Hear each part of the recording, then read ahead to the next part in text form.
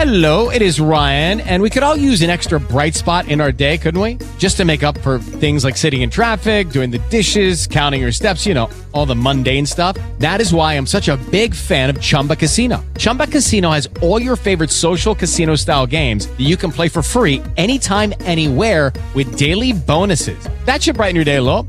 Actually, a lot. So sign up now at ChumbaCasino.com. That's ChumbaCasino.com. No purchase necessary. VGW Group. Void where prohibited by law. See terms and conditions. 18+. .com. Wildfire, smoke, inflation, communist China, chaos at the border. Real stories. Start dealing in reality. 55 KRZ, the talk station. It's 7:06 here at 55 KRZ Talk Station. It's Friday Eve, and it is time for the return, as I've mentioned all morning. Frank LaRose, Secretary of State Frank LaRose, to talk about the failure of Issue 1, the inevitable landslide or avalanche of ballot initiatives, but also how the Senate campaign's going. Check out his website, franklarose.com. Someone's got to get Sherrod Brown out of office. Maybe it's Frank LaRose. Frank, welcome back to the 55 KRZ Morning Show, my friend. It's always great talking with you. Yeah, thank you so much, Brian. I've accepted that mission. It's going to be my job to get rid of Sherrod Brown. Been in public office for 48 years and doesn't represent Ohio's values. And here's the good news. I'm starting a year and a half out with a dead tie. We're both at 44%, and it shows that he's beatable, and I'm the guy that can do it, and we're going to put in the work to make sure we get it done. Well, before we get to the ballot initiatives, I think I was talking this morning. If you look at the headlines and the news, if you look at Chicago, you look at New York, you look at San Francisco, Los Angeles, it's nothing but gloom, doom, despair, agony, feces, and homeless, and drugs, drug-riddled, drug-addled people, the overwhelming number of illegal immigrants that have just been landed in the city and plopped in their lap without the resources to food, clothing, and shelter, all of them, the failures of the policies. You look at the departure of so many businesses from San Francisco and these other cities. They leave the state with their tax dollars. I mean, this is a script. I mean, the Republican Party, generally speaking, on a national level, they couldn't ask for better illustrations of what the failures of the left are unfolding before our very eyes. The admissions by the governors and the mayors of these cities, these full blue cities and states, talking about the failures. I mean, it should be a walk in the park for a Republican if you think about it, but always that's not necessarily the case. Well, first, it's a national tragedy what's happening to some of these great American cities. Cities like Chicago, San Francisco. These are places, I mean, Frank Sinatra called Chicago my kind of town, and now you can't even walk down the streets there without being afraid for your life. It's this illustration that everything liberalism touches withers and dies, and we need to call that out. It's time that we put adults, serious people in charge. And by the way, that's one of the reasons why I'm working so hard for this Senate race. We need to flip the Senate majority back to Republicans so we can start getting our country back on the right track. Yes, we do. And I know one of your campaign platforms is fiscal responsibility. And, I'm the first person to lay a lot of the blame on the Republican Party nationally. Amen. For our fiscal responsibility failures. Look at, even under the Trump administration, we got $5 trillion in additional debt. Biden's already blown through that much in his first couple of years in office. This is an unsustainable trajectory by any sober person's analysis. Well, let's talk about fiscal responsibility, because it's one thing that a lot of people don't want to talk about. It's, as you mentioned, something that both the Republicans and the Democrats bear some blame with. We've got a $32 trillion national debt. It's because we're spending more than we're bringing in. I think that's pretty common sense stuff. And think about this, Brian. If we don't change something within the next 2 years, the interest payments alone on that debt is going to be more than the entire national defense budget. So every penny we spend on the military is going to be dwarfed by what we spend in interest payments to maintain a $32 trillion national debt. I've been saying I hope Biden doesn't realize what comes after trillion, because then he's going to try to spend that much. And it's something that we need to get our hands on, and Republicans need to be disciplined about this as well. when it comes to cutting spending. We don't have a revenue problem. We've got a spending problem in Washington, and that's something I intend to go there and address.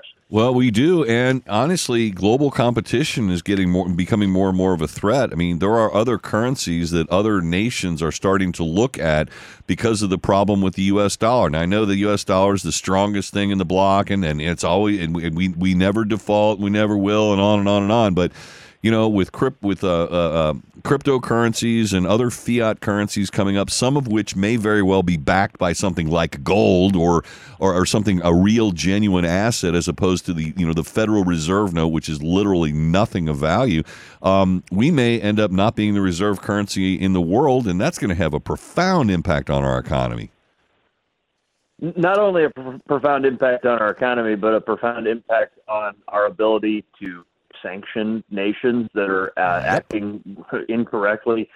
There are efforts underway by the Chinese right now to do just that, to start denominating energy transactions in the yuan instead of the dollar. That's something that is a direct result of the profligacy of this administration and others that have not been smart fiscally. But again, it's about discipline, and it's something nobody wants to talk about out on the campaign trail. But I'm talking about it because what we're talking about, if we don't do this, is passing off a country to our children and grandchildren and being the first generation that passed off a country that's weaker and poorer and less secure than the one that we inherited. And I'll be damned if my generation is going to be the one that does that. Amen to that. Ohio Secretary of State Frank LaRose on the program, franklarose.com for his Senate webpage. You should check it out.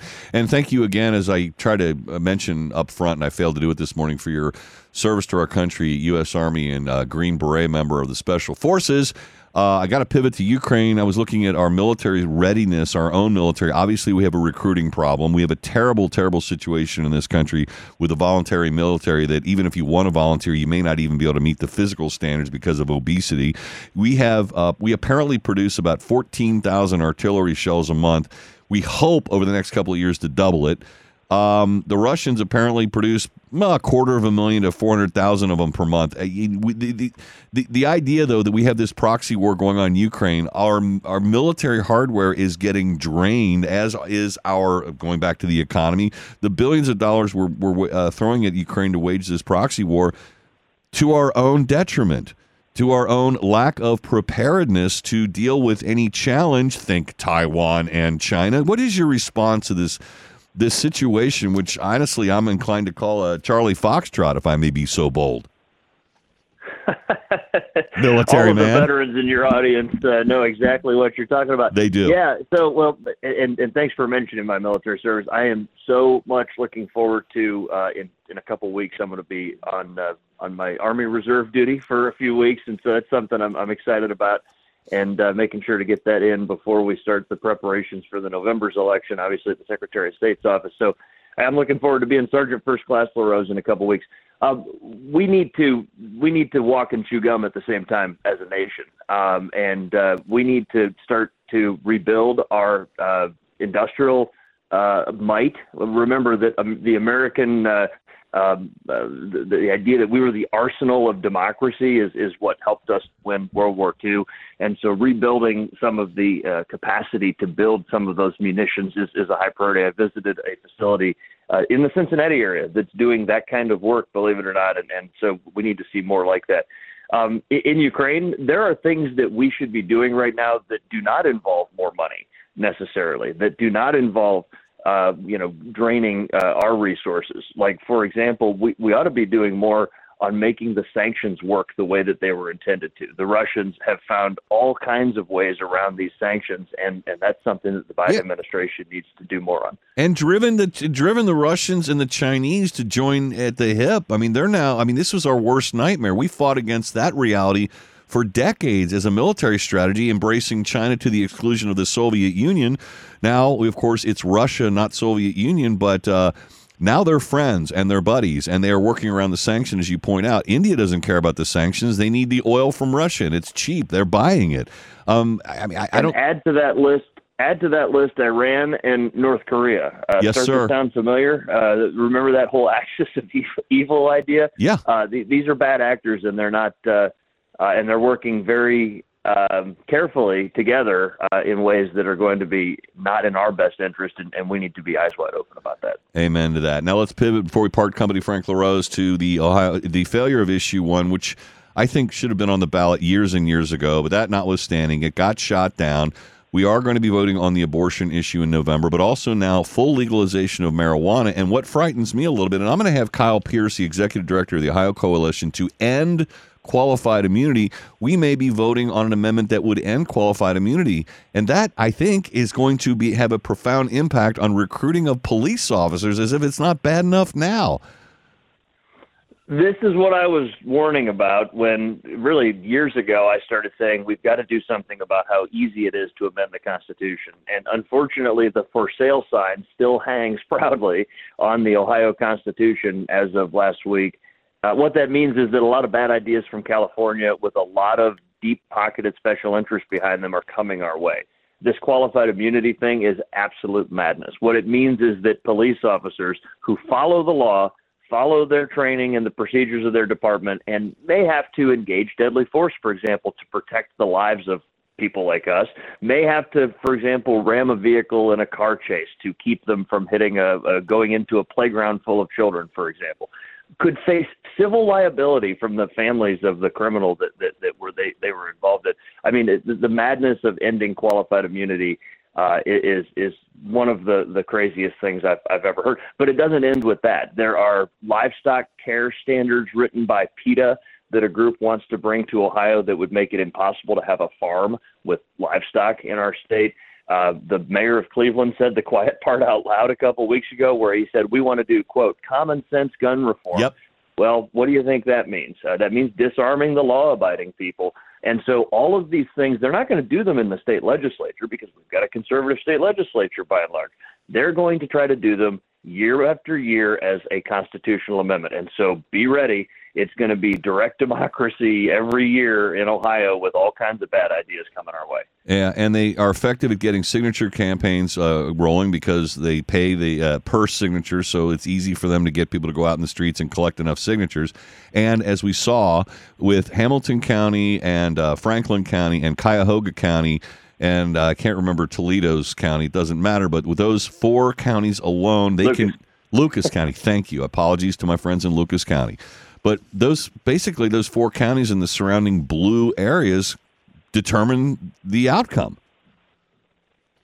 Oh, no question. And this is one of the reasons why we said that you should have to gather signatures in all 88 counties, just 5% of the most recent governor's election to get on the ballot. But again, we had 1.3 million Ohioans that stood with us and said we should protect the Constitution. Unfortunately, 1.7 were on the other side of this. I think some portion of them may have been confused by a lot of deceitful ads.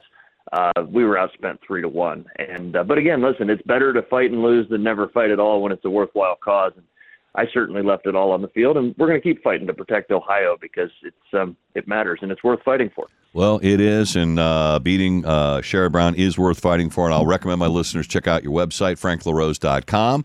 Check out the issues, get in touch with him. You can volunteer, and, of course, you can donate and contribute to his campaign. Secretary of State Frank LaRose, thank you so much for your time today on the 55 KRC Morning Show. I wish you the best of luck, and I look forward to more conversations as we move closer to the election.